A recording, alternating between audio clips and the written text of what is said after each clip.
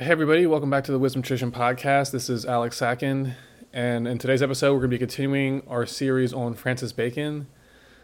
This is part 2 of this series, and the overall chapter that we're doing, I'm calling this series a chapter. It's going to be multiple parts. Part 1 investigated the context of the transition from the pagan era into Christianity and how Christianity sort of turned against the philosophical schools and force them to go underground. And in this episode, we're going to be tracking the story of what happened with those philosophical schools who went underground and how they worked to reform Europe away from this domineering hegemony of the church, the Roman Catholic Church. So we set the stage for this episode with our previous one, which is on the politics of early Christianity. This one's called From the Templars to the Rosicrucians, and it's going to be tracking the story of esoteric knowledge and the esoteric wisdom tradition as it moved through this medieval period, the Middle Ages or the Dark Ages, in which the church had absolute control over European society.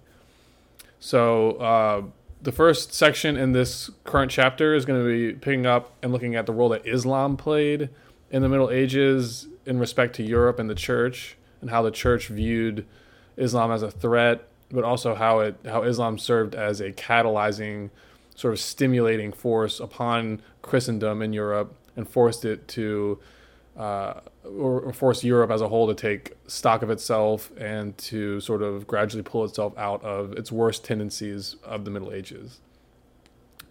So we're going to be looking at that, and then as we go forward, we're going to be looking at the Templars, and then we're going to be looking at eventually the Rosicrucians, and then we're going to conclude by introducing Francis Bacon, who's the main character in this overall chapter.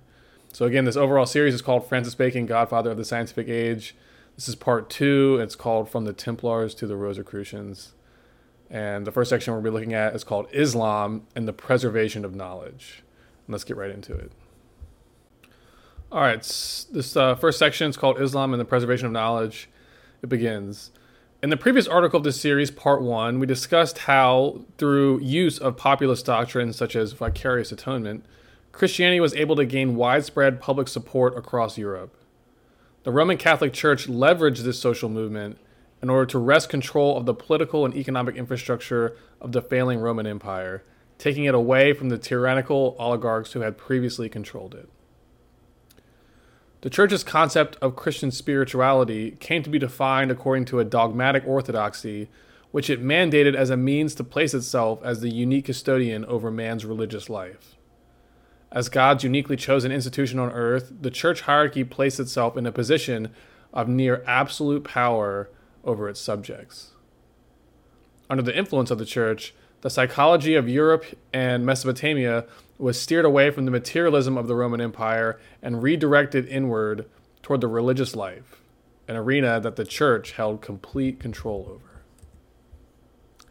In reaction to the material excesses of the previous age, which is the axial age, as we've been discussing over previous chapters, the Roman Catholic Church came to preach a doctrine of spirituality that entirely de-emphasized material existence.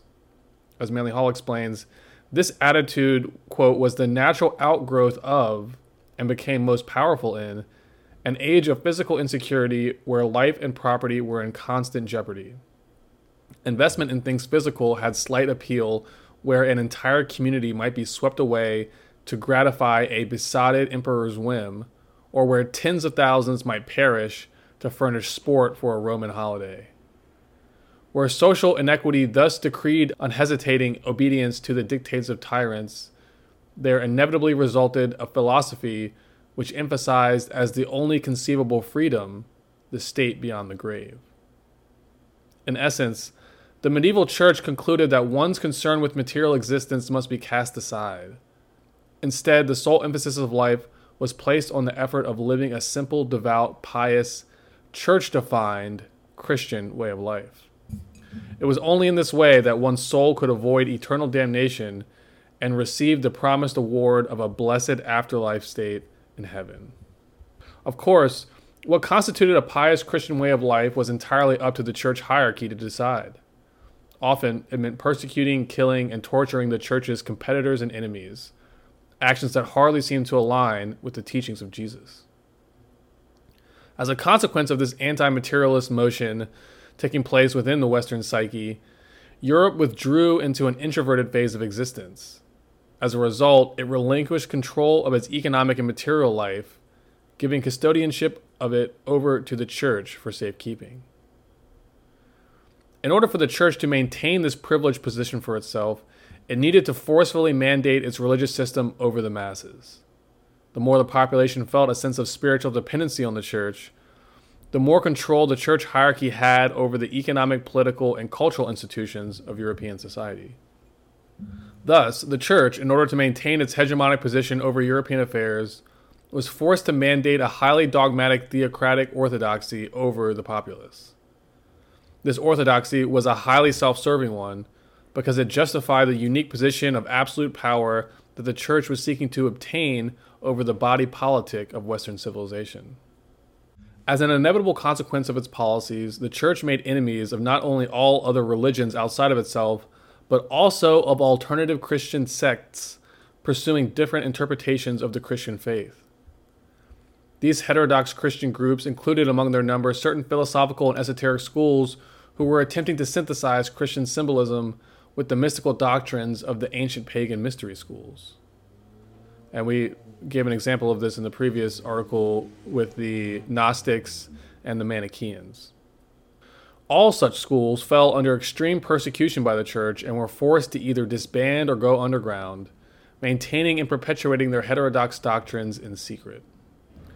The problem for European civilization was that these esoteric schools were the custodians of the vital scientific and cultural systems of knowledge that made ancient civilization great.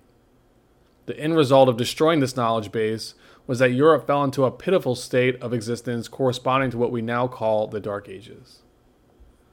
Manly Hall summarizes the essential dynamic involved. Quote, "For several hundred years, European consciousness had introverted to an alarming degree, completely isolated from contact with the learning of the past and with strong barriers of prejudice against non-Christian scholarship. The Europeans languished for lack of intellectual challenge. Due to this unfortunate situation in Europe, it became the prerogative of Christianity's neighbor to the east, the rising Islamic religion, emerging within the former territories of the Persian Empire, to preserve the scientific and philosophical heritage of antiquity. Islam is a faith founded in the 6th century AD by the Prophet Muhammad. Muhammad was a merchant who, since his youth, had traveled along the caravan routes of Central Eurasia. On these routes, he learned of the ancient wisdom tradition that had once flourished across Persia with the Zoroastrian order. He also met with Nestorian Christians who informed him of the origins and key doctrines of the Christian faith. Disillusioned with the superstition and ignorance of not only his own Middle Eastern culture, but also its Christianized neighbors next door in Europe, Muhammad made it his mission to bring about the reformation and restoration of religion, returning it to something resembling its primordial form of practice. As Manly Hall describes, quote, "Year after year, Muhammad climbed the rocky and desolate slopes of Mount Hira, and here, in his loneliness, cried out to God to reveal anew the pure religion of Adam, that spiritual doctrine lost to mankind through the dissensions of religious factions. At last, one night in his 40th year, as he lay upon the floor of the cavern enveloped in his cloak, a great light burst upon him.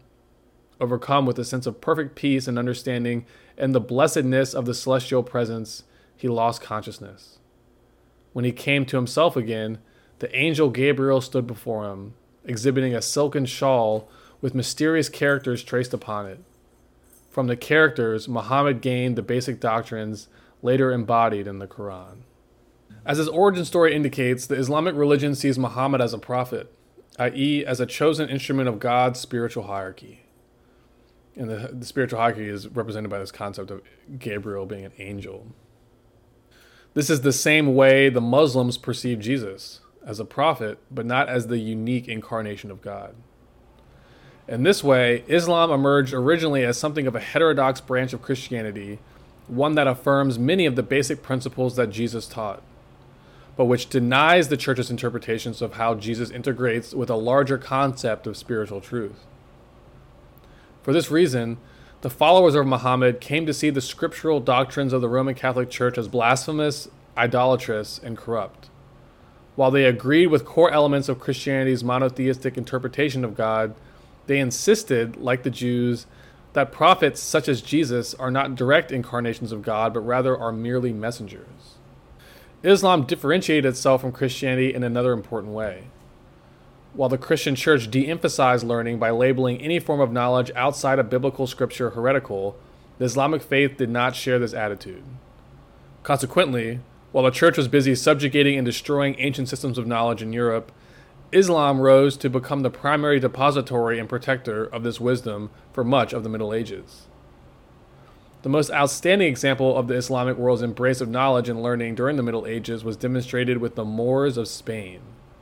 As Hall writes, quote, "For nearly 8 centuries under her Mohammedan rulers, Spain set to all Europe a shining example of a civilized and enlightened state. Art, literature, and science prospered as they then prospered nowhere else in Europe. Students flocked from France, Germany, and England to drink from the fountains of learning which flowed only in the cities of the Moors. In this era, mathematics, astronomy, botany, history, philosophy, and jurisprudence were to be mastered in Spain and Spain alone." For this reason, Hall reminds us that, quote, "We must never forget that the dark ages in Christian Europe were the bright ones of the Islamic world." And that's the end of that section. So again, here we see that the church's subjugation of knowledge brought about a dark age, and their mandating of orthodoxy sort of perpetuated Europe falling into a state of extreme ignorance. But this was not the case everywhere on Earth. In Asia, with the Buddhists, they were experiencing, particularly with their University of Nalanda, a sort of high peak in their own right. And then in the Islamic world, they were experiencing somewhat of a renaissance during this period. But in Europe, things were dark. And so this is going to be setting the stage for what we'll be talking about next, which is the Crusades and the role that the Templars played in them. So this next section is actually just called the Crusades and the Templars. And we're going to be getting into that next. All right, next section, Crusades and the Templars. As Islam rose and prospered on its borders, to the west in Spain with the Moors and to the east in Mesopotamia and Persia, Europe was forced to take stock of itself. In this way, Islam served as a powerful reforming and censoring force upon the church, the Christian church, or the Roman Catholic Church, and the various feudal vassal states it held near absolute control over. Islam confronted Europe as an external disciplining force, an alien race, so to speak, which made Christendom take stock of itself. This means that, due to the outside threat of Islam, Europe could no longer indulge in cultural and intellectual suicide without making itself vulnerable to being conquered and taken over by an invasion from the East. As a consequence of this stimulation, Europe was forced to incrementally move itself out of the Dark Ages. The church, monarchs, and feudal lords of the time were reluctant to make this change, but gradually, in large part due to the threat of Islam, they realized they had no choice but to accept at least some measure of progress. The primary catalyst for Europe's reawakening came through the Crusades, which were 4 ill-conceived and ill-executed invasion attempts by Christendom against the Islamic world. These crusades drew nobles and commoners alike from all parts of Europe, bringing them together to form a disunited, squabbling military force. This force was directed into a disastrous confrontation with the quote-unquote infidels and barbarians to the east. Most who left for these crusades did not return, and those who did discovered that the Islamic culture they encountered was not at all primitive and barbaric as they had originally assumed. Instead, the civilization they found was in many ways far in advance of the contemporary state of medieval Europe. Manly Hall elaborates on the consequences that this clash of civilizations had on the psyche of European civilization. Quote, "When the Crusaders returned to their European lands, they brought back with them a perspective that was to change the whole course of human history. They had left Europe provincially minded men with no knowledge of any culture other than their own. Dominated by the immense ecclesiastical pressure which held the whole world in thrall through what we call the Dark Ages, these crusaders, when they reached the Near East, came in direct contact with a greater system of world culture, that of Arabia, the great Saracenic Empire, whose culture at the time far eclipsed that of Europe. Through contact with the Arabs, the Europeans learned of the existence of a lost legacy of Egyptian and Greek philosophical thought, which originally had been brought over to Arabia in previous centuries in order that it might escape the persecution of the early Roman Church. The Crusades represented an organized military effort on the part of the Church to, quote, liberate the Holy Lands, Jerusalem or Palestine, from the infidels or non-believers. A military campaign such as this requires planning, funding, finance, arms manufacture, strategic management, tactical organization, transportation of goods and troops, etc. In the age of great empires that preceded the rise of the Christian church, when church and state were united, these functions would have been provided by either private mercenary armies or the state military force. But when the Roman Empire collapsed and the church took over political leadership of Europe, they did so in a form that separated church and state. The church maintained its headquarters in Rome, and from this location it ruled over the various feudal kingdoms of Europe. But as an autonomous institutional entity, the church itself didn't have its own standing army. Instead, they had to rely on their vassal principalities to provide this force. Because of this dependency, the church's power over Europe's feudal states was not absolute, or not quite absolute. The local feudal lords, nobles, and monarchs of medieval Europe possessed at least some measure of political and economic autonomy from the church. While many of these feudal states and kingdoms were in constant war with each other, each could be called on, at moments of emergency, to offer soldiers and resources to the church in order to fund its grand military initiatives. In the case of the Crusades, we find 4 examples of instances where the church commanded holy war against the Islamic world. In each case, nobles and commoners alike from around Europe were drawn together to answer the call. The church did not have the institutional capacity to organize and direct these crusading armies toward the accomplishment of their holy mission. Consequently, there was a need in Christendom for a third party, a transnational military order, to fulfill this role. This organizational entity would hold close relations with both the church and the various states of Europe, while also being semi-autonomous from each. In Europe, 3 primary military orders arose to meet this challenge. The first and most significant was the Knights Templar, whose regional focus was on Western Europe. After its formation, 2 other significant orders emerged. The Knights Hospitaller, might be pronouncing that wrong, focused in Eastern Europe, and the Teutonic Knights focused in the Germanic regions. While the Knights Templar were outwardly serving as the primary military contractor of the church, in secret they played another role, aggregators and preservers of the esoteric doctrines of the ancient world. Like the secret societies of old, the Templars were organized according to an esoteric-exoteric polarity, with an outer body that was in formal connection to the papacy of the Roman Catholic Church, serving as its primary military contractor, and an inner body that was connected with underground esoteric societies and initiatic orders in direct connection with the old mystery schools. As Manly Hall explains, quote, "From the beginning, the Knights of the Temple served 2 doctrines. One was concealed from all except its leaders and certain trusted members. The other, publicly stated and practiced for the sake of appearances, conformed with the regulations of the church." So, let me just recap a little bit before we continue. The situation was that the church and state have been separated. So the church is an autonomous institutional entity, and the various feudal kingdoms and states are somewhat autonomous.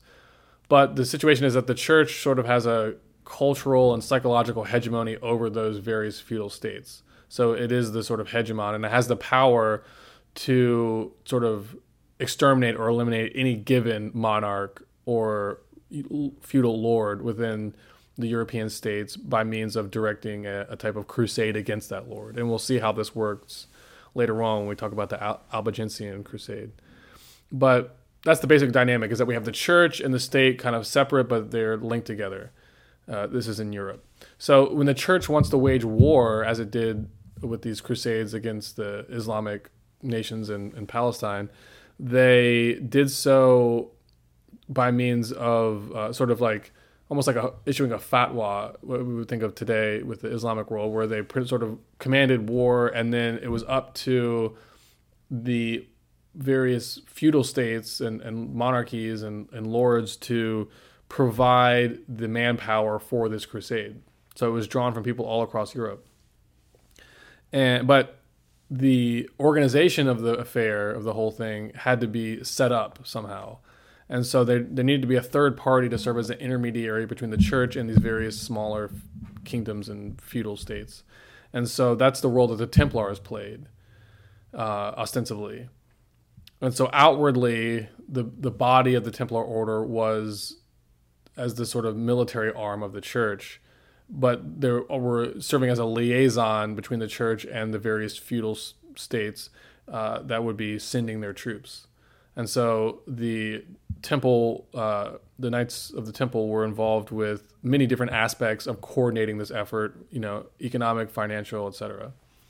But that was on the outward side. On the inward side, they had a whole different thing that they were doing. So outwardly, they were working with the church.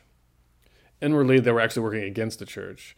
And they were working to preserve the stream of esoteric knowledge and preserve the institution of the mysteries into this Dark Age or Middle Age period.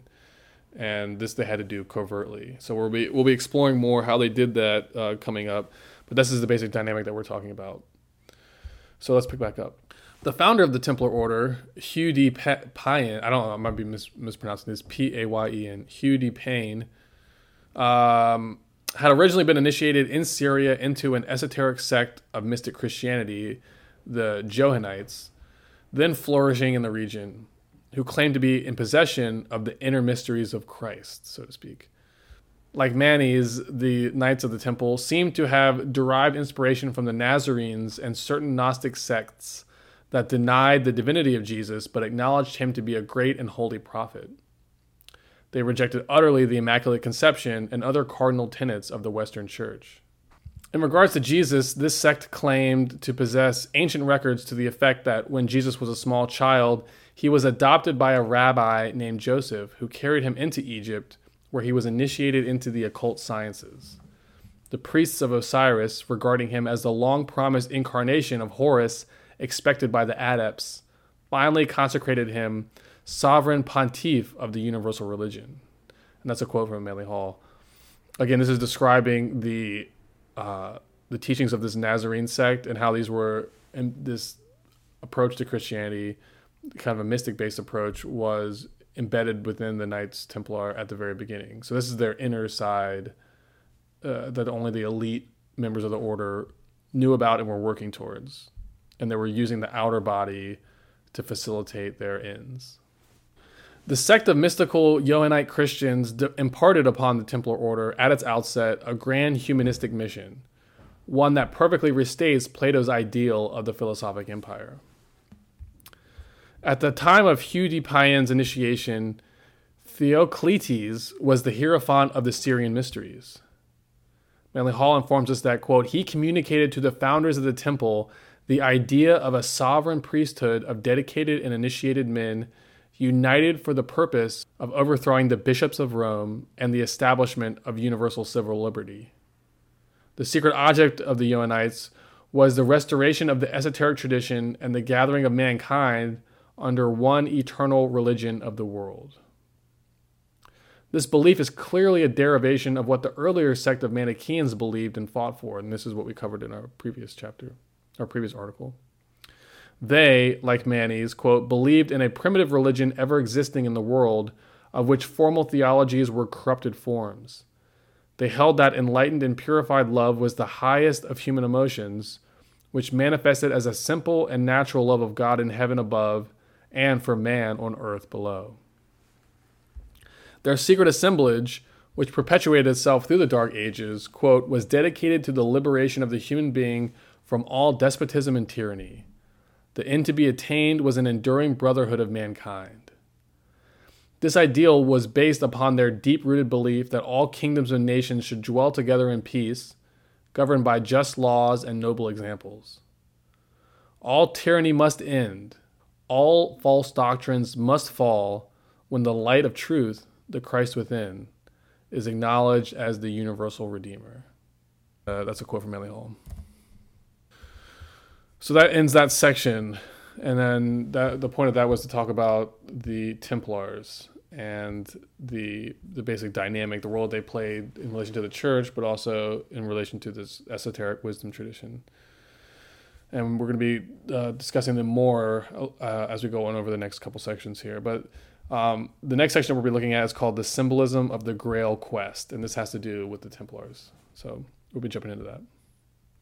All right, the symbolism of the Grail quest.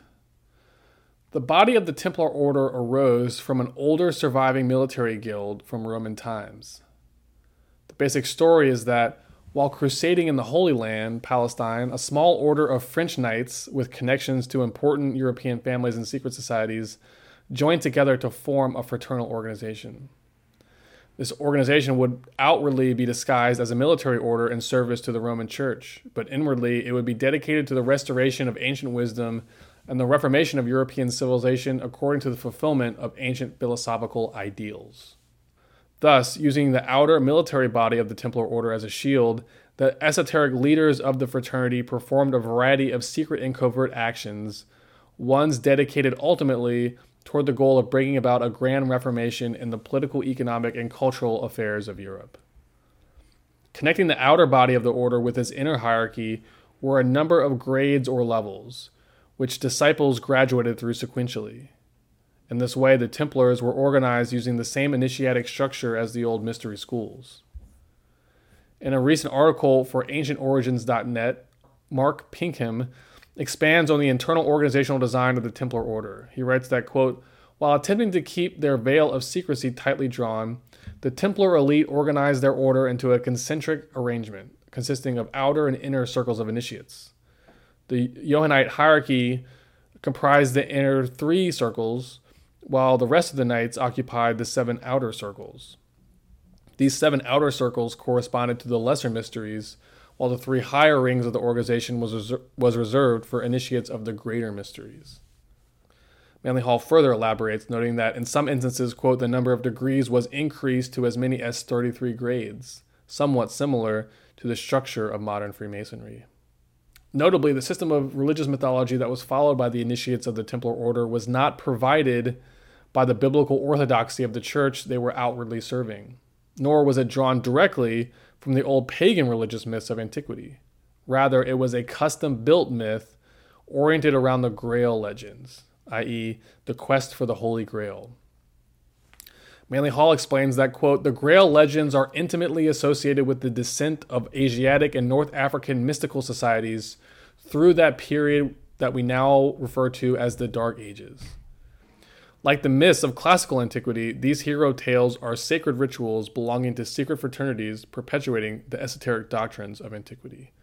The heroes of these legends, the Knights of the Quest, represent initiates of the mysteries. They were, quote, mythic champions of the human cause, who lived by a monastic code called chivalry. Like the initiates of old, these heroes, quote, performed vigils, cultivated visions, and lived by rules and regulations as rigid as any monastic order.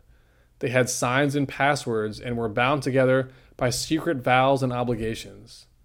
They were dedicated to the protection of the weak, the preservation of righteous peace, and the perpetuation of certain spiritual and philosophical secrets. The Dictionary of Oxford Languages defines chivalry as, quote, the combination of qualities expected of an ideal knight, especially courage, honor, courtesy, justice, and a readiness to help the weak. Not coincidentally, these characteristics are also the ones required of initiates of the ancient mysteries. In his article, Parsifal and the Holy Grail, Manly Hall expands on the code of chivalry practiced by the Grail Knights. Quote, the code of the Grail was the religion of service, and this, in turn, consisted of the rules of chivalry. The knight went alone to a sacred place and there passed an extended period of fasting and vigil. He was called to knighthood by the strength of his own soul, and when he accepted this internal ordination, he assumed, at the same time, the regulations of his order or brotherhood. Like the initiation rites of old, quote, knighthood was earned by purity and dedication, and those who achieved it were peers and princes of the invisible kingdom of the Grail. The chivalrous knight dedicated his life to the weak and oppressed. He became the champion of virtue and innocence. He renounced all material ambition and offered his sword the symbol of his manhood, to the service of God.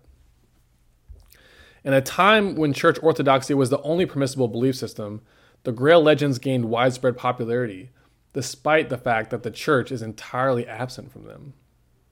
On this note, Hall writes, quote, "Just what was the ecclesiastical status of the Grail kings? In the high mass of the Grail, no vested clergy is represented, even in a subordinate role. In the Grail ceremonies, the cup itself is its own high priest, and the knights who serve its decrees are privileged to partake in the solemn sacraments without an earthly intercessor." Hall goes on to discuss the core elements of Grail symbolism. Quote, "The symbolism and rituals of the fraternities of the Middle Ages involve a search for something remote or hidden. The Knights of the Quest were supposed to be seeking a cup guarded by angels, which usually appeared to the pure of heart in a circle of splendid light and song, and veiled with a silken cloth." Expanding on the esoteric symbolism of the Grail, Hall writes that, quote, "The blood of Christ, ever flowing in the Grail, signified his true doctrine. And the cup which contained it was his esoteric school, the chalice of his adepts.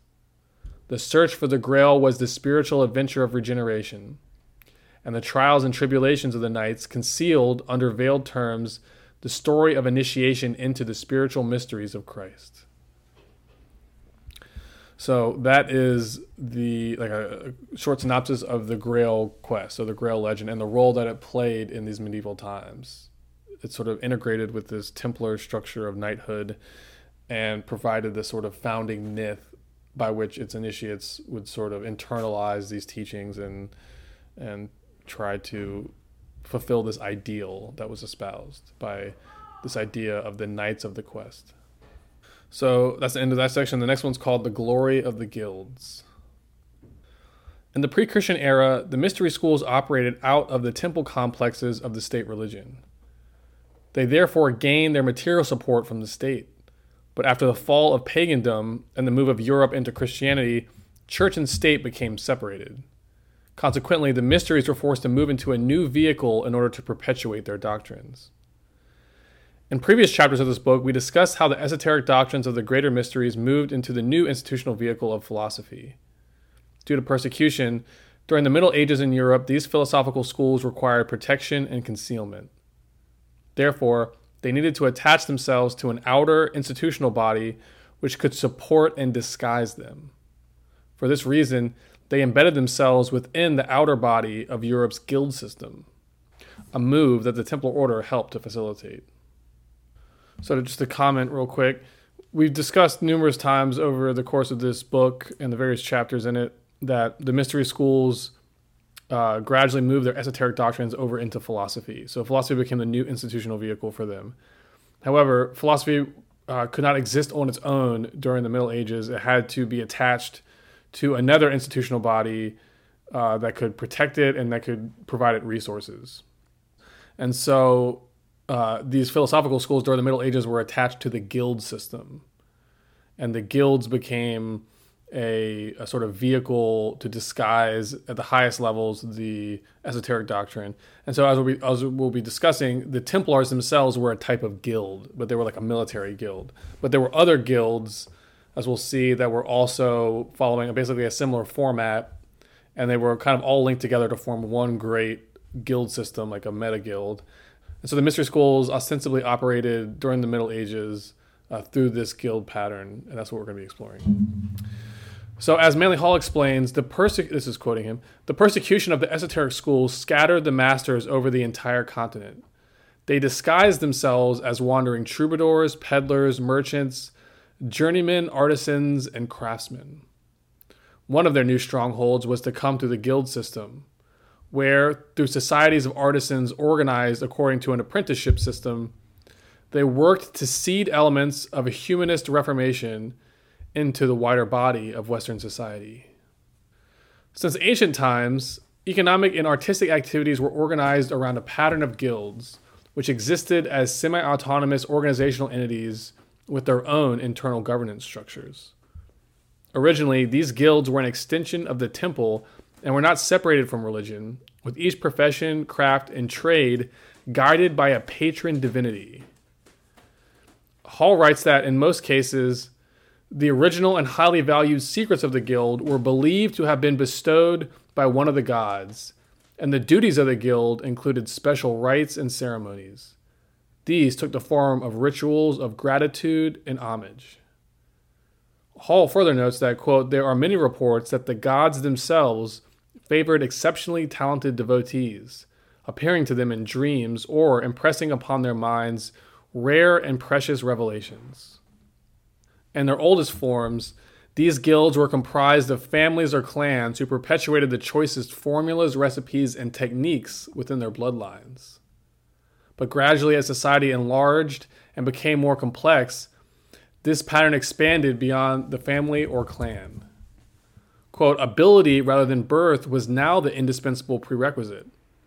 Instead of the family forming the guild created a new kind of family made up of those bound together by similar interests and abilities. So the guild system originated in the pre-Christian era, in the so-called pagan era, and they sort of arose as a consortium of families or clans who specialize in a certain trade or other type of activity, economic activity, or cultural activity. So those were the first guilds, were these bands of families or clans. And so they were really very much based on hereditary descent. The secrets of the guild and knowledge of the guild would be passed down to these families or clans.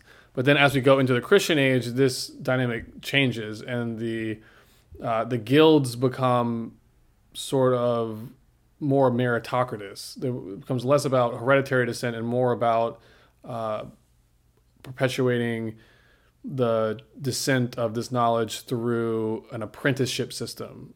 And so the most skilled sort of become the highest level, move to the highest level of the guilds, and they become the keepers of the knowledge. And so this is very much an initiatic system now in this new model, and it sort of imitates the mystery system of the ancient world in terms of the guru-disciple pattern, and we'll be discussing this coming up. So that's the origin of the guilds and how these move into the Middle Ages. They become sort of formalized compared to what they had previously been. So let's go back into the article. Hall further elaborates on the inner organizational dynamics of these guilds. Quote, each of the guilds was a closed corporation which could only be approached by the long, tiresome road of apprenticeship. The guilds were divided into grades based on skill and merit. These grades served as a kind of ladder, and those learning a profession or trade advanced by experience from one degree to another until they reached their maximum degree of skill. When man became, this is again quoting Hall, when man became a master in his guild, he was an important citizen, respected and respectable. Frequently, he was surrounded by a constellation of apprentices who considered it a signal honor to gain their training from a renowned master. This was a kind of craft masonry. The master estimated the ability of his apprentices, confiding his choice secrets to the more promising. One might recognize in this hierarchical scheme of levels or grades the same initiatic pattern of the old mystery schools. Guilds perpetuated themselves across generations by means of the apprenticeship system, an intimate pedagogical relationship pattern also derived from the esoteric schools and their archetypal pattern of guru and disciple. And the highest and innermost aspect of the governance structure of these guilds was a philosophic school, which taught a doctrine of philosophy based on the tools and patterns of the trade in question. Of course, the Guild of Masons is the hallmark example of this, with the members of this ancient order revering God as the great architect of the universe. The Templars, covered previously, were also a type of guild, a military-themed one. The extent of their operations expanded beyond just combat-related activities, however. They were more like a guild of guilds, i.e. an umbrella organization under which a variety of subsidiary guilds were drawn together and brought into alignment. Historian Joseph P. Farrell describes the Templars as, quote, a kind of extraterritorial, united European bureaucracy. Like a modern transnational corporation, it featured extra-jurisdictional and extraterritorial status. Under their umbrella, various trade and craft guilds operated within different specialized areas of economic and cultural activity. To the Templars, These guilds were brought into a common pattern of linkage across regions, industries, and trades. So the Templars became this sort of military force that was protecting this overall guild system that was operating all throughout Europe, but the strongholds were in Germany and England in particular. One example of a prominent guild operating during the Middle Ages was the troubadours. The origin of the troubadours can be traced back to pagan times with the bards, which is one of the three branches of the ancient Druidic order. The bards were the wandering poets and minstrels, the singers of the mysteries, concealing profound spiritual truths under gay songs, stories, fables, and myths. That's a Manly Hall quote. The troubadours were the originators of the Grail legends, covered above. Wandering from castle to castle, they spread the doctrine of chivalry among the noble classes of Europe, right under the nose of the church. As Hall explains, quote, beneath the surface of their hero myths was the doctrine of the rights of man. From the troubadours came many of those glorious myths and legends of the age of chivalry, the moral fables that right always conquers, and nobility of spirit is the only true nobility to which man can attain. Another important medieval guild was the craft masons. These were the cathedral builders, who flourished during the medieval era predominantly in Germany and England. This guild dates back to the Dionysian mystery cult of ancient Greece. This ancient fraternity of artisans were, quote, peculiarly consecrated to the science of building and the art of decoration, acclaimed as being the custodians of a secret and sacred knowledge of architectronics. Its members were entrusted with the design and erection of public buildings and monuments. They were regarded as the master craftsmen of the earth. That's from Manly Hall. Also from Manly Hall. The supreme ambition of the Dionysian architects was the construction of buildings which would create distinct impressions consistent with the purpose for which the structure itself was designed. In common with the Pythagoreans, they believed it possible by combinations of straight lines and curves to induce any desired mental attitude or emotion. They labored, therefore, to the end of producing a building perfectly harmonious with the structure of the universe itself. During the Middle Ages, this fraternity of builders would take on contracts from ecclesiastical authorities to build magnificent churches, yet they operated autonomously from the church's oversight and practiced their own form of self-government. In their innermost recesses, the medieval Masonic guilds practiced esoteric rites descended from antiquity. So while on one hand they were employed by the Christian church in their cathedral building activities, on the other hand they quietly held philosophical views and practiced ancient religious rituals that the church would have found blasphemous. They did not revere the God of the Christian Bible, but rather, quote, venerated deity under the guise of a great architect and master craftsman who was ever gouging rough ashlars from the fields of space and truing them into universes. It's from Manly Hall. In addition to their role of preserving and perpetuating the esoteric doctrine during the Dark Ages, the guilds of medieval Europe were also responsible for helping regional economies and cultures to organize and develop. Within the cities, communities, and hamlets of Europe, the guilds fostered progressive humanistic ideals, liberal enterprise, and pragmatic skills and trades. They formed protective associations to maintain fair standards of merchandising and protect members from unfair business practices. These important socio-cultural elements would in time blossom to become the core pillars of the modern world order. Hall elaborates, explaining that, quote, the guilds were the champions of the human cause. They were institutions of fair play and honest practice. They were cooperatives, and their guild masters legislated the life of the time. Quote, all the guilds served human needs and were in agreement on a broad program of ethics. To these men, fair business practice was a part of religion. To be masters in good standing, they had to lead blameless lives under the constant observation of their fellow townsmen. An unworthy action not only disgraced the master, but cast a reflection upon his guild, and his brother workers shared in his disgrace. In this way, the guilds served as a powerful character-building force within a medieval Europe that was in desperate need of it. Together, the entire apparatus of guilds existing under the umbrella of the Templar Order formed the outer body of one great mystery school. Hall explains that, quote, the guilds themselves were not actual embodiments of the esoteric associations, but rather instruments to advance certain objectives of the divine plan, especially the accomplishment by man of such self-improvement as was immediately necessary. In this way, These orders of fraternity were attached by slender and almost invisible threads to the parent project. This parent project dates back to the original aims of the Manichaeans and their predecessors in the ancient pagan mystery schools, which was to build a democratic commonwealth of world nations dedicated to the glory of the one God. Hall asks, quote, what better place could be found in which to plant the seeds of the democratic dream? From these small centers of self-government might flow the concept of the world guild, the world commonwealth, and indeed the philosophic empire. So that's the glory of the guilds. They were very important in medieval Europe, and they become the sort of basis of what would later become corporations and sort of the formal organizations who would populate the world and become the sort of key aspect of the modern world order, these sort of independent, autonomous organizations. So the guilds performed that service early on, but they did so in a way that was very disciplined and structured in many ways like the old mystery schools. And so the Templars were sort of the over guild that united the lesser guilds together and protected them and facilitated the trade and resources and stuff that each guild needed to prosper. And each of those guilds in turns, set down roots in the various communities they operated in and became these character building forces within society. And they were really the only one doing that at the time. So that's the story of the guild. So the next section is going to be called the Albigensian Crusade and the Fall of the Templars. All right, next section, the Albigensian Crusade and the Fall of the Templars.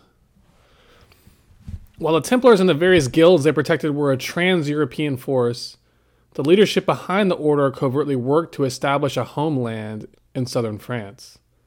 This so-called Templar state became the basis of the Cathar community, also known as the Albigensians, and they were rooted in the Languedoc region of France, although they had other communities spread throughout Europe.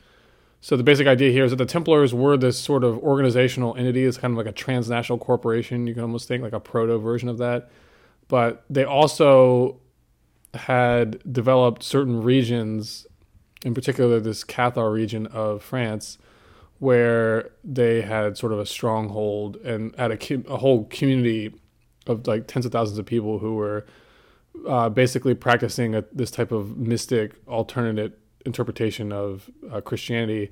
At the same time, this region had become very wealthy and was very prosperous compared to the rest of Europe. So we'll see coming up, the church found that very threatening and sought to stamp out this community. So this quasi-utopian community, quote, spread throughout southern France during the 12th century and certainly originated among the secret adepts of Manichaeism.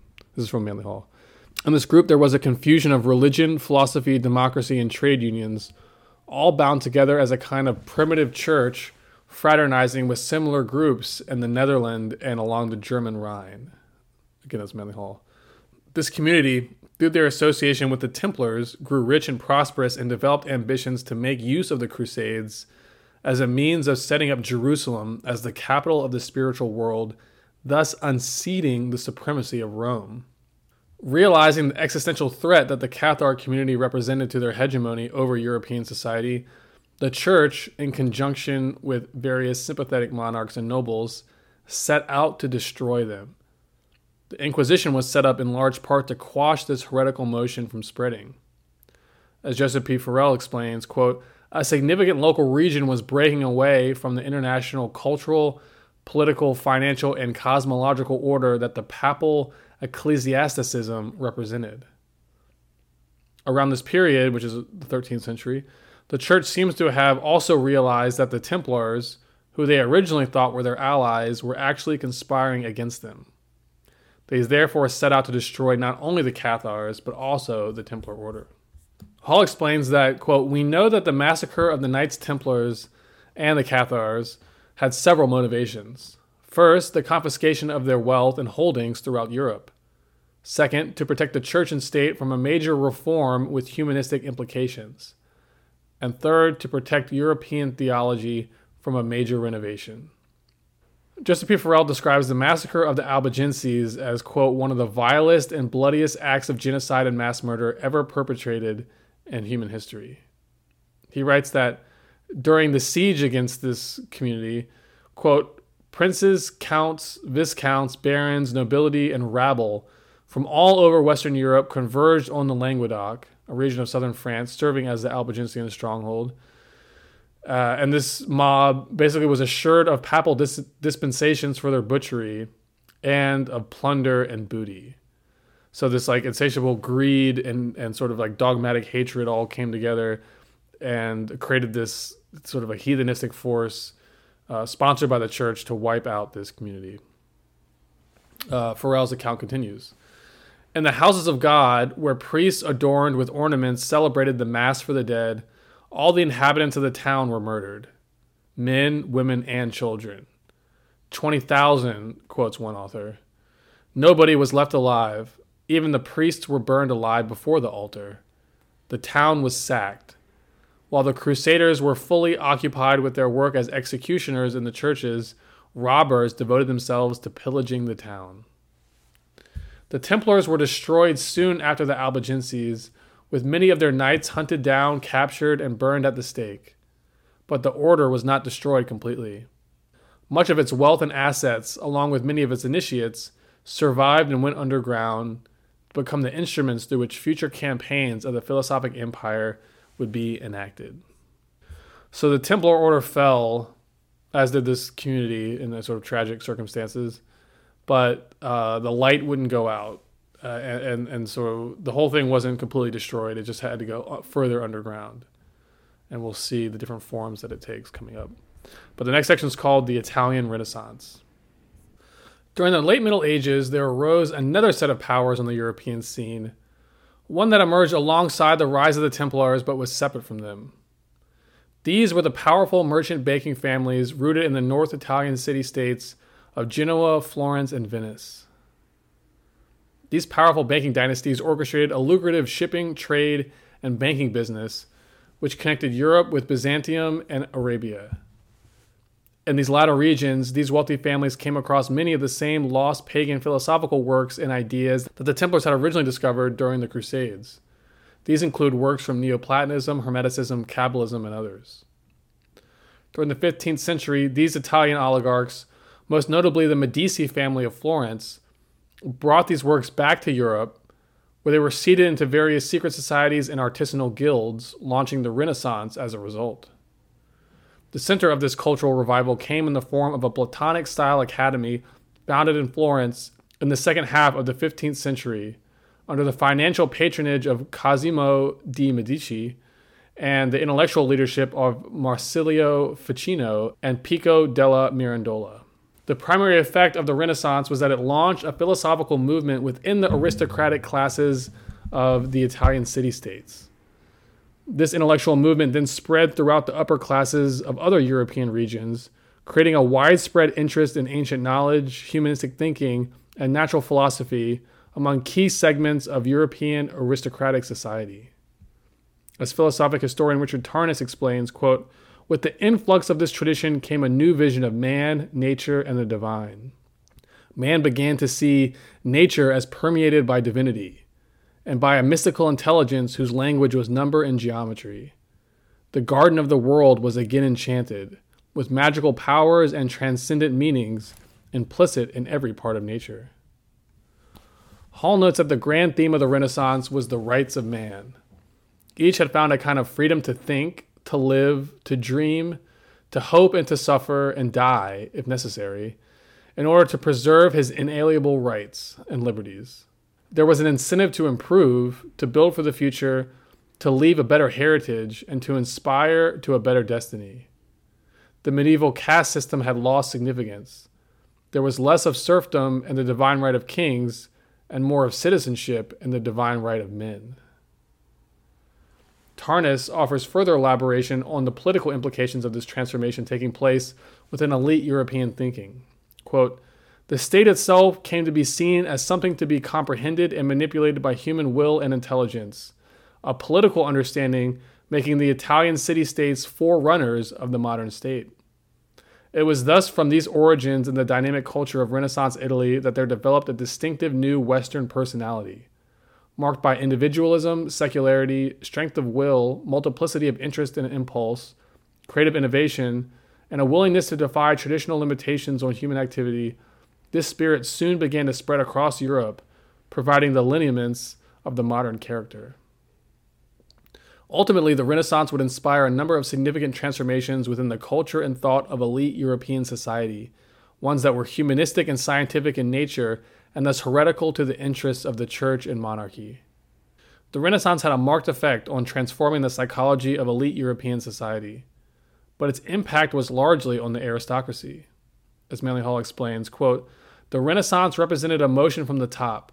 Its leaders were generally persons of influence, authority, and attainment. Like Lorenzo de' Medici, for example, the leaders made the new learning available first to their own circles and then later to the public. Thus, it was the nobility rather than the state or church who catalyzed this intellectual motion in Europe.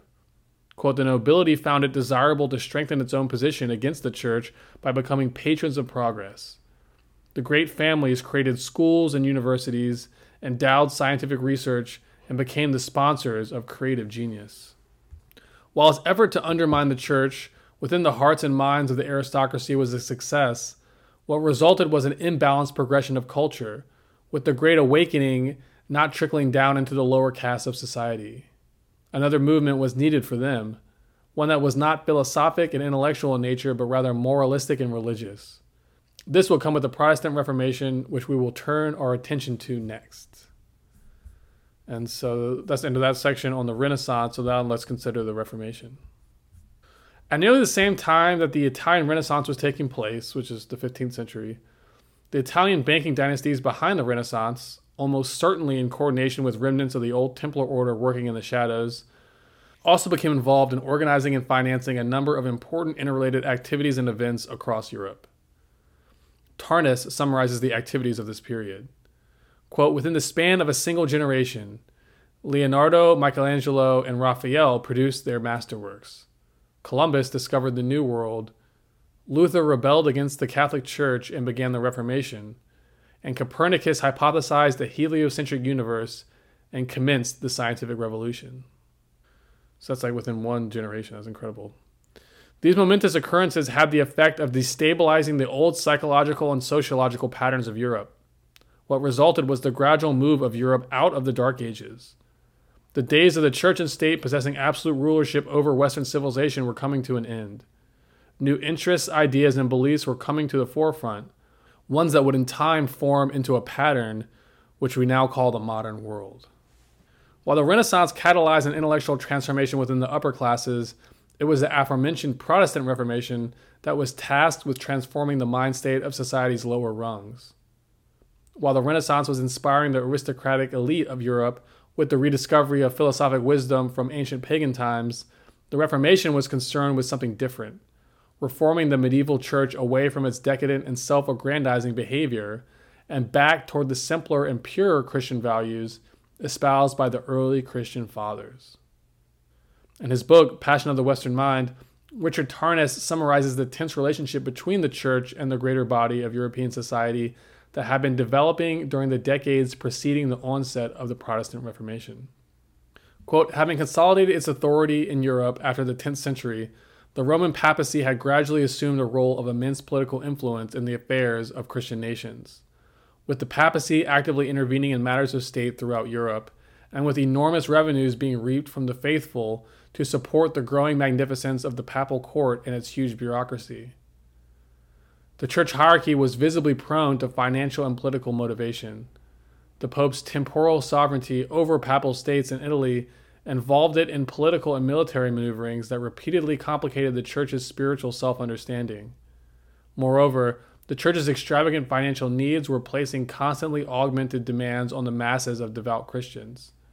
Perhaps worst of all, the secularism and evident corruption of the papacy were causing it to lose, in the eyes of the faithful, its spiritual integrity. In the meantime, the secular monarchies of the European nation-states had gradually gained power and cohesion, creating a situation in which the papal claim to universal authority was inevitably leading towards serious conflict. Overall, there was a growing divergence between the ideal of Christian spirituality and the reality of the institutional church. That's all from Richard Harness. So this was a situation that the Protestant Reformation sought to address. Tarnas explains that during the Reformation, quote, Luther defiantly confronted the Roman Catholic papacy's patent neglect of the original Christian faith revealed in the Bible. Sparked by Luther's rebellion, an insuperable cultural reaction swept through the 16th century, decisively reasserting the Christian religion while simultaneously shattering the unity of Western Christendom. In retrospect, it is clear that Luther was not acting alone, but rather represented a growing faction within Christendom against the excesses of Rome. This faction sought to disseminate the idea that spiritual salvation was granted not merely by one's participation in the church, but rather by faith in the Holy Scripture. Thus, the primary emphasis of the Reformation was to destroy the idea that the Roman Catholic Church was the exclusive arbiter of Christian truth. The new technology of the printing press became significant in spreading this message. It allowed the ideas of Luther and other intellectual leaders of the movement to spread widely and rapidly, thus eroding the monopoly on biblical interpretation and learning long held by the church. Hall indicates that covert networks of Templars and other sympathetic organizations were intricately involved in seeding the spread of the Reformation movement. After their persecution by the church, the remnants of the Templar order, quote, began assembling themselves in small and secret groups to carry on their thought among those congenial with it.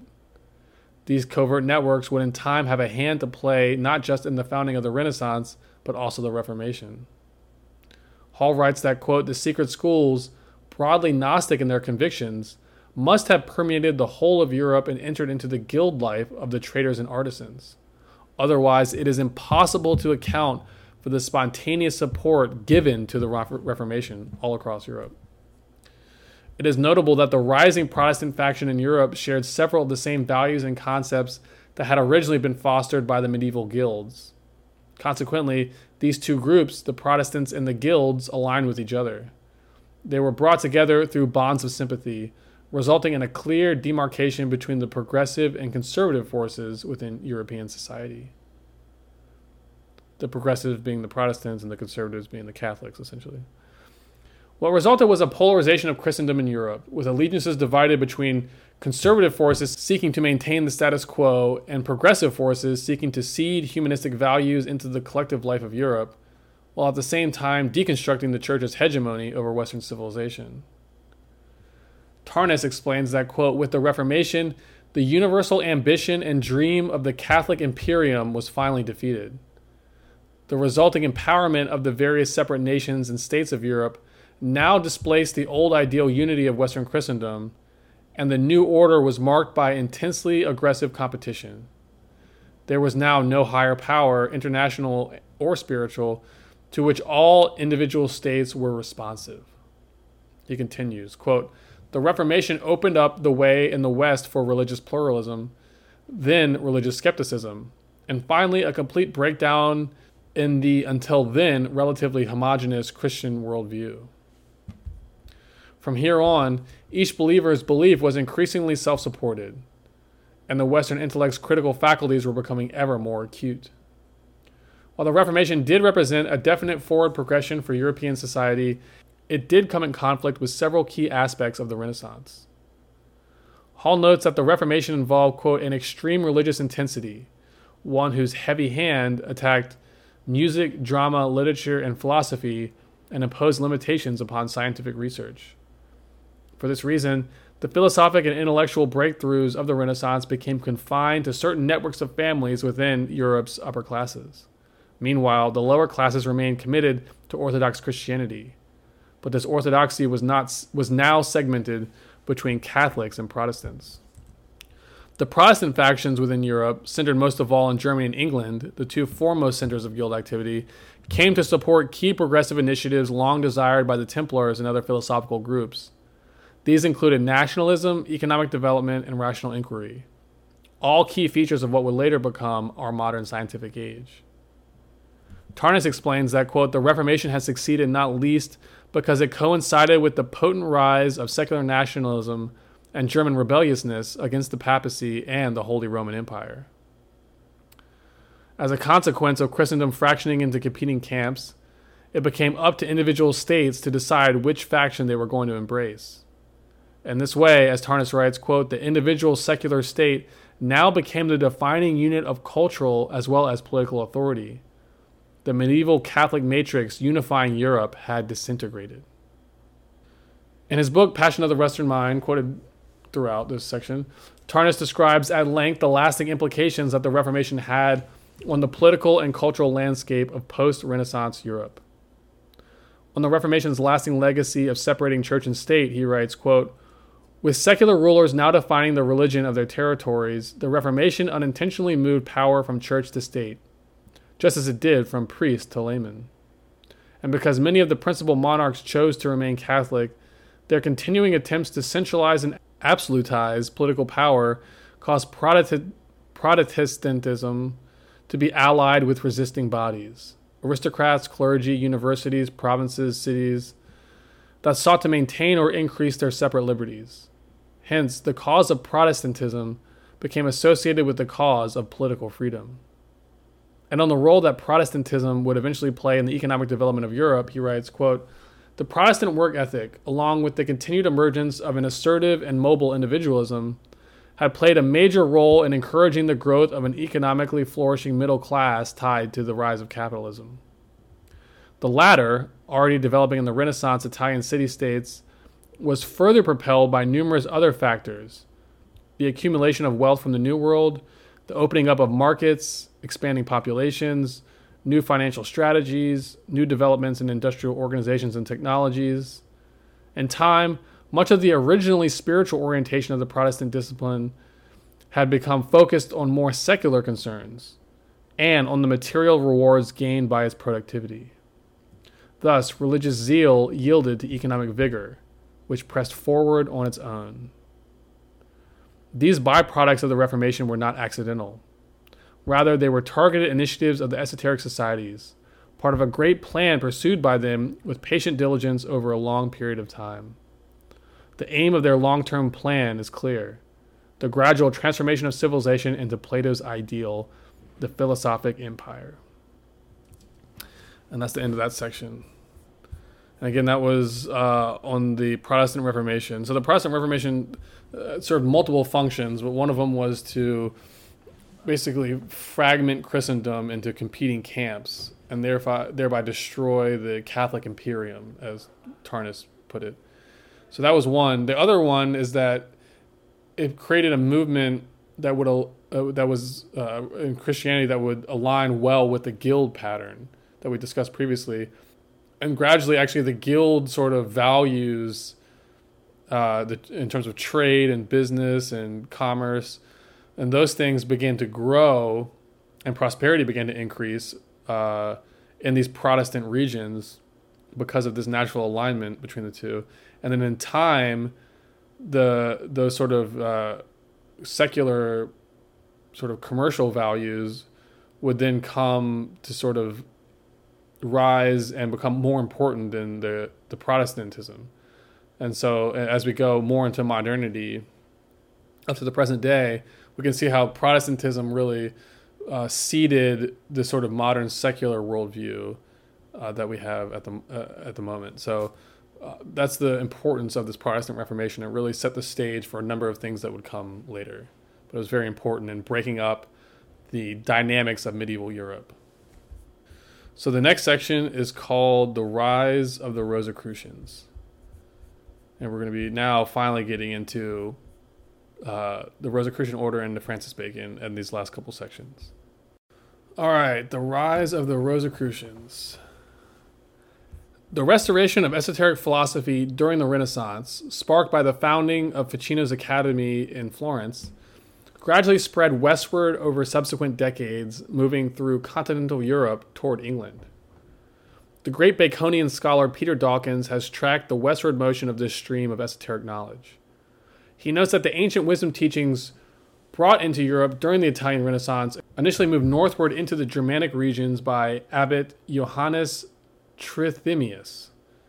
This German occultist became the initiator of three important figures of the 16th century, or sort of esoteric occultist type figures. So one was Heinrich Cornelius Agrippa, another was Paracelsus, the famous healer, and the last was Giordano Bruno, the famous Hermetic scientist. Dawkins states that it was Agrippa who brought the wisdom teachings to England in 1510, founding a secret society there to preserve them after having initially founded a similar society in Paris a few years earlier. Sir Thomas More, the author of the famous book Utopia, was the leader of this original society in England, establishing a school there in the early decades of the 16th century. One of the members of this English esoteric school was John Dee, the mysterious sage of the royal court.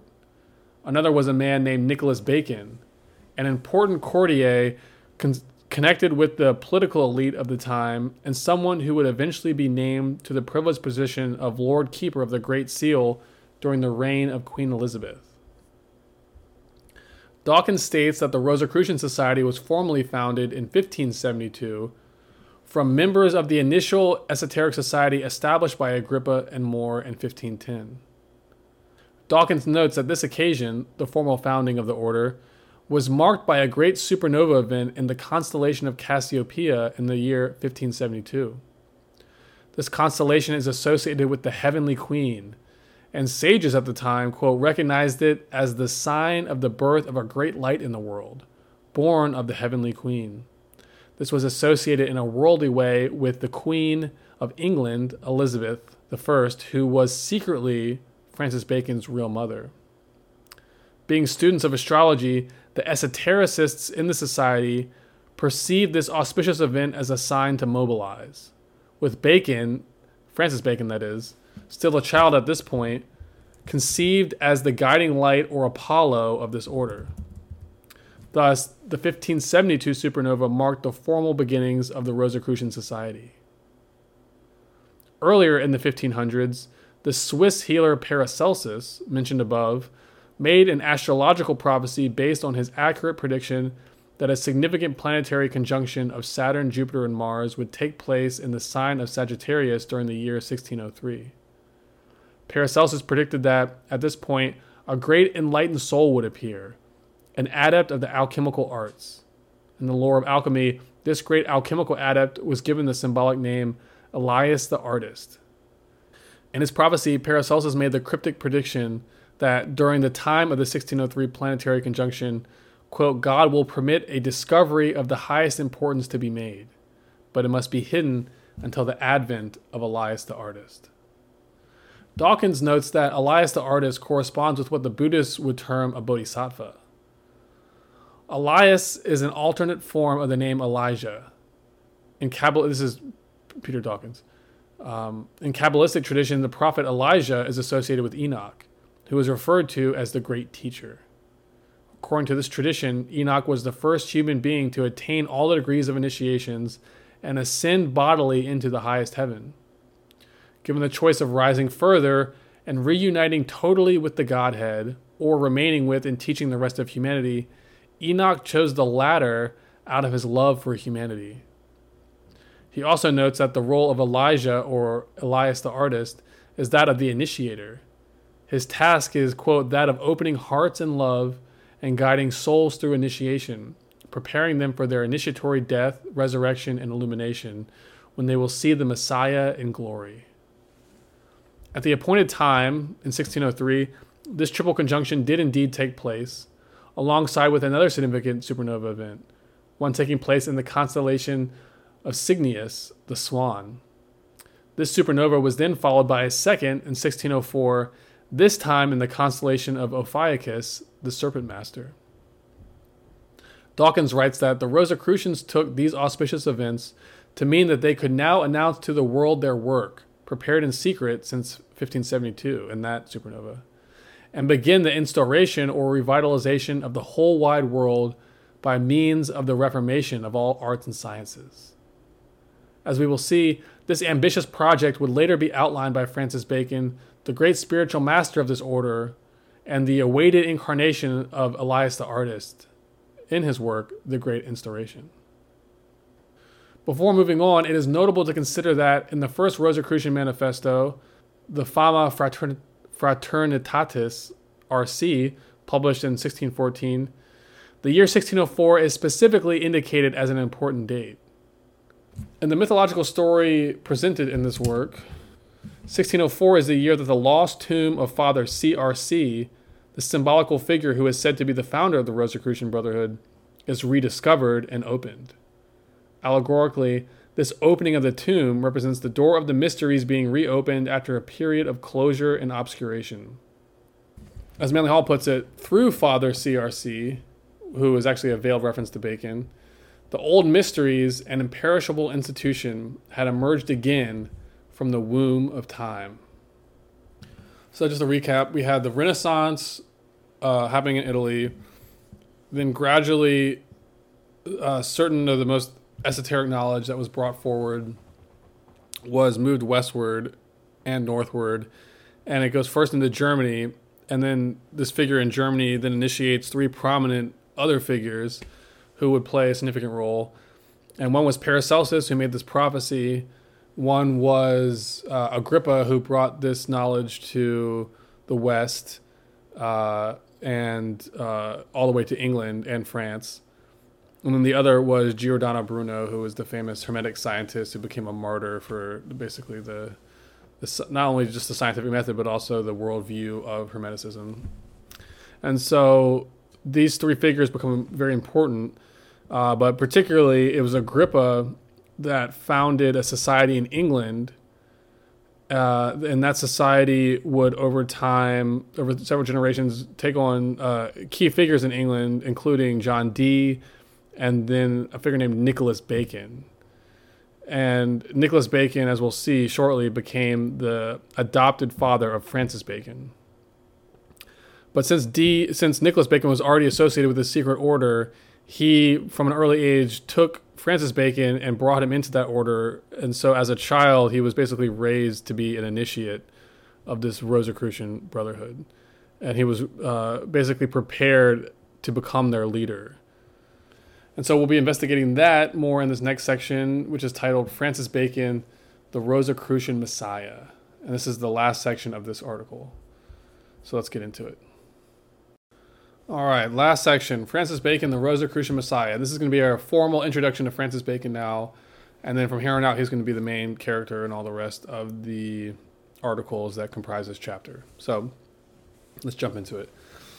Francis Bacon was born on January 22nd, 1561, as the secret child of Queen Elizabeth, and who is known as the Virgin Queen, and Robert Dudley, Earl of Leicester.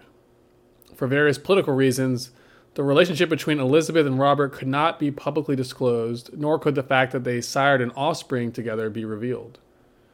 Therefore, Bacon, whose real name was Francis Tudor, was given over to be raised by the aforementioned Nicholas Bacon, Lord Keeper of the Great Seal, and his wife, with the Queen keeping a close watch over him throughout his young life. Nicholas Bacon, being a member of the Rosicrucian order, had young Francis educated in the fundamentals of ancient philosophy and esoteric knowledge from an early age, preparing him from the outset to become an initiate of their order. As Peter Dawkins explains, Francis and his elder brother by adoption, Anthony, quote, were brought up, educated, and trained as initiates in Sir Nicholas's Orphic Platonic Academy, with Francis in particular being recognized as the Elias the artist prophesied by Paracelsus, who would one day take on the leadership of the Rosicrucian fraternity, which indeed he did. From the start, Bacon was recognized as a prodigy and genius, and every care was taken to give him the best education possible, including enrolling him at university, which he attended starting at age 12, and later sending him to France to continue his education with an esoteric society of artists, philosophers, and humanists flourishing there at the time. It was during his stay at university that the great supernova event in Cassiopeia in 1572 took place. According to Peter Dawkins, during this supernova, young Francis received a profound spiritual vision of what his life's work would be. Since this singular event, the young prodigy dedicated all his efforts to fulfilling this spiritual destiny. Peter Dawkins outlines the contours of Bacon's vision.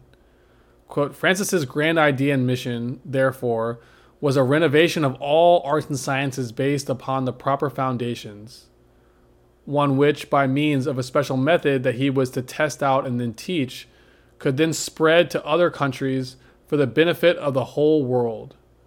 It was a truly grand concept, one he was later to call the Great Instauration, or 6 days' work.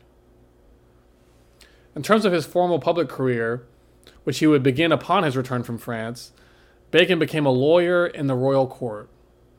In time, he attained the highest honors of his country, including those of knighthood, baron, and later, viscount. Later in life, he was appointed Lord High Chancellor, placing him second in power to the crown and making him virtual ruler of England and the most powerful man in the kingdom. As a result of his early travels on the continent, his connection with the Rosicrucian order in England, and his work with England's royal court, Bacon gained access to all the vital information he would need to consummate his great work. No other person of his time held such valuable connections. He was linked into the intel of England's political, legal, and military intelligence networks, while at the same time he was connected with numerous artistic, intellectual, and philosophical societies existing in both England and on the mainland continent.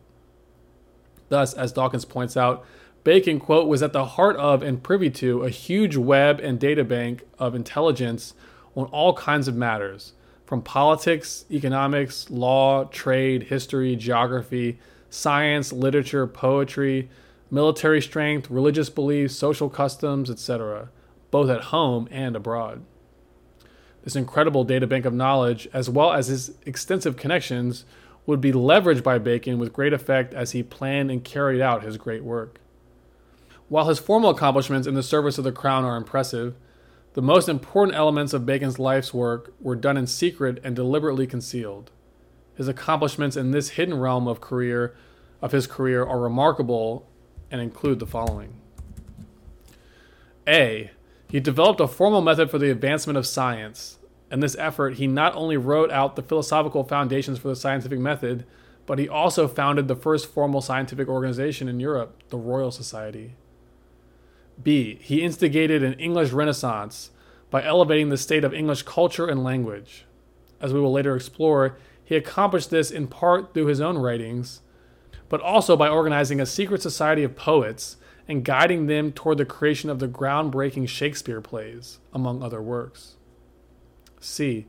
He worked to ensure the rise of England as a progressive force against Spain's alliance with the conservative Catholic Church. Part of this mission included working to ensure that it would be England, not Spain or Portugal, who would win the battle for American colonization. As part of this effort, he helped to plan and establish the American colonization scheme, which he fulfilled through his participation and founding and directing the early activities of the Virginia Company. He also wrote the charter for England's first colonies in America. That was part D. Part E. He reorganized, expanded, and surfaced important critical societies such as the Rosicrucian Order and the Freemasons, two groups with whom Bacon had intimate contact and for whom his Society of Poets developed core aspects of their literature and symbolism. F. He edited the King James Bible in 1611, providing it its literary excellence. G. He developed a formalized plan for the eventual restoration and revitalization of global society. This was his true life's work and is captured in various publications associated with the Great Instauration. Overall, summarizing Bacon's vast achievements in so many different fields, Manly Hall writes, quote, "It is rare to find a man who can attain greatness in several departments of learning. In the case of Bacon, we find combined in equal excellence the orator and the writer, the philosopher and the scientist, the statesman and the poet." It is hard to overestimate the significance that Francis Bacon has had on the evolution of Western civilization. This was a man born to accomplish and fulfill a great alchemical work, the reformation, transformation, and transmutation of world society. As the great adept once said of himself, "I thought myself born to be of advantage to mankind." His contemporaries wrote of him with adoring reverence. For example, William Raleigh, Bacon's chaplain and personal friend, wrote, quote, "I have been induced to think that if there were a beam of knowledge derived from God upon any man in these modern times, it was upon him. For though he was a great reader of books, yet he had not his knowledge from books, but from some grounds and notions from within himself. Ben Jonson, a member of Bacon's Secret Society of Poets, wrote the following tribute to Bacon. Quote, "My conceit of his person was never increased toward him by his place or honors, but I have and do reverence him for the greatness that was proper to himself, and that he seemed to me ever, by his work, one of the greatest men and most worthy of admiration that had been in many ages." Manly Hall, the great esotericist of 20th century America, also held Lord Bacon in the highest esteem. In a 1941 article titled Francis Bacon, the Incredible Lord, Hall writes, quote, "The more deeply we study Bacon's life and works, the more apparent it becomes that he was a completely unified human being. Although he excelled in several departments of knowledge, his numerous roles were suspended from one sovereign purpose. Necessity often dictated his selection of methods, but the ends to be accomplished were clear and unchanging.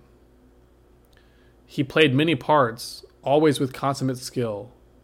His purposes were all parts of one purpose, the restoration of the philosophic empire." So that's the introduction to Bacon, and we'll be picking up with him and going into all these various aspects that we introduced here over the course of the next few chapters, or the next few articles in this chapter. So I hope you'll stay tuned for those, and I hope you appreciated this episode today and the previous one, how we kind of took a tour through about 1,500 years of history and really set the stage to understand the context for the work that Francis Bacon did during his lifetime.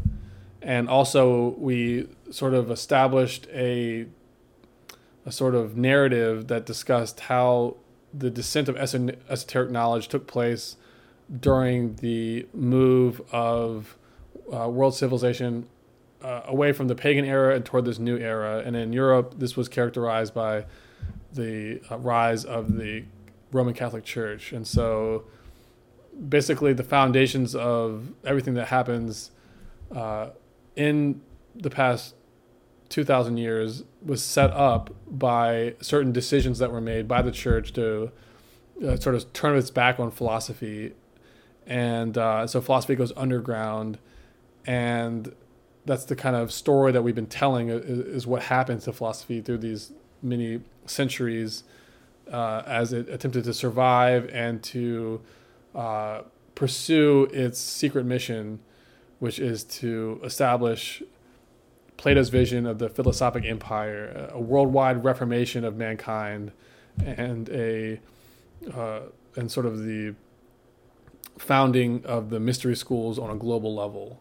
And that was the topic that we did in our last chapter on Plato and his vision for the philosophic empire. So now we're going to be seeing how that vision actually came to fruition, and Francis Bacon becomes a key player to understanding how Plato's vision becomes modernized and how it actually did become pursued at this very advanced level. So Plato and Francis Bacon were definitely working in the same for the same goals and ideals, and we're part of the same tradition, this wisdom tradition. And I'll further say that all the quotes and praise that people are lavishing on Francis Bacon, one might also say the same for Manly Hall. That there seems to be, even though he was a great reader of books, the knowledge that he has seems to come from a source within himself, similar to Francis Bacon. So Manly Hall is, I quote him all throughout all the chapters I do, and he's sort of my guide and teacher for a lot of this material. But he himself was, I think, a great adept or initiate of this tradition, and is worthy of deep reverence, almost in the same manner as Francis Bacon. So anyway, that's all I have to say for this episode. Tune back in, and we'll be jumping more into the details of Francis Bacon's life and the work that he did. And there's a lot of really good material coming up, and it'll help you understand the vision of what's happening in the world and what has happened over the past several hundred years in terms of the esoteric story of civilization. So until then, this is Alex Sacken once again. This is the Wisdom Tradition Podcast. See my website, www.alexsacken.com, for more info and to find the table of contents with links to all the various chapters of the book that's called Philosophy as Origin, Purpose, and Destiny. This is chapter 10 of that book. And so you can find all the information on my website, and only a couple more chapters left. So stay tuned for those as well. Those will be coming up over the next month or two. And I'll see you guys soon. Cheers. God bless.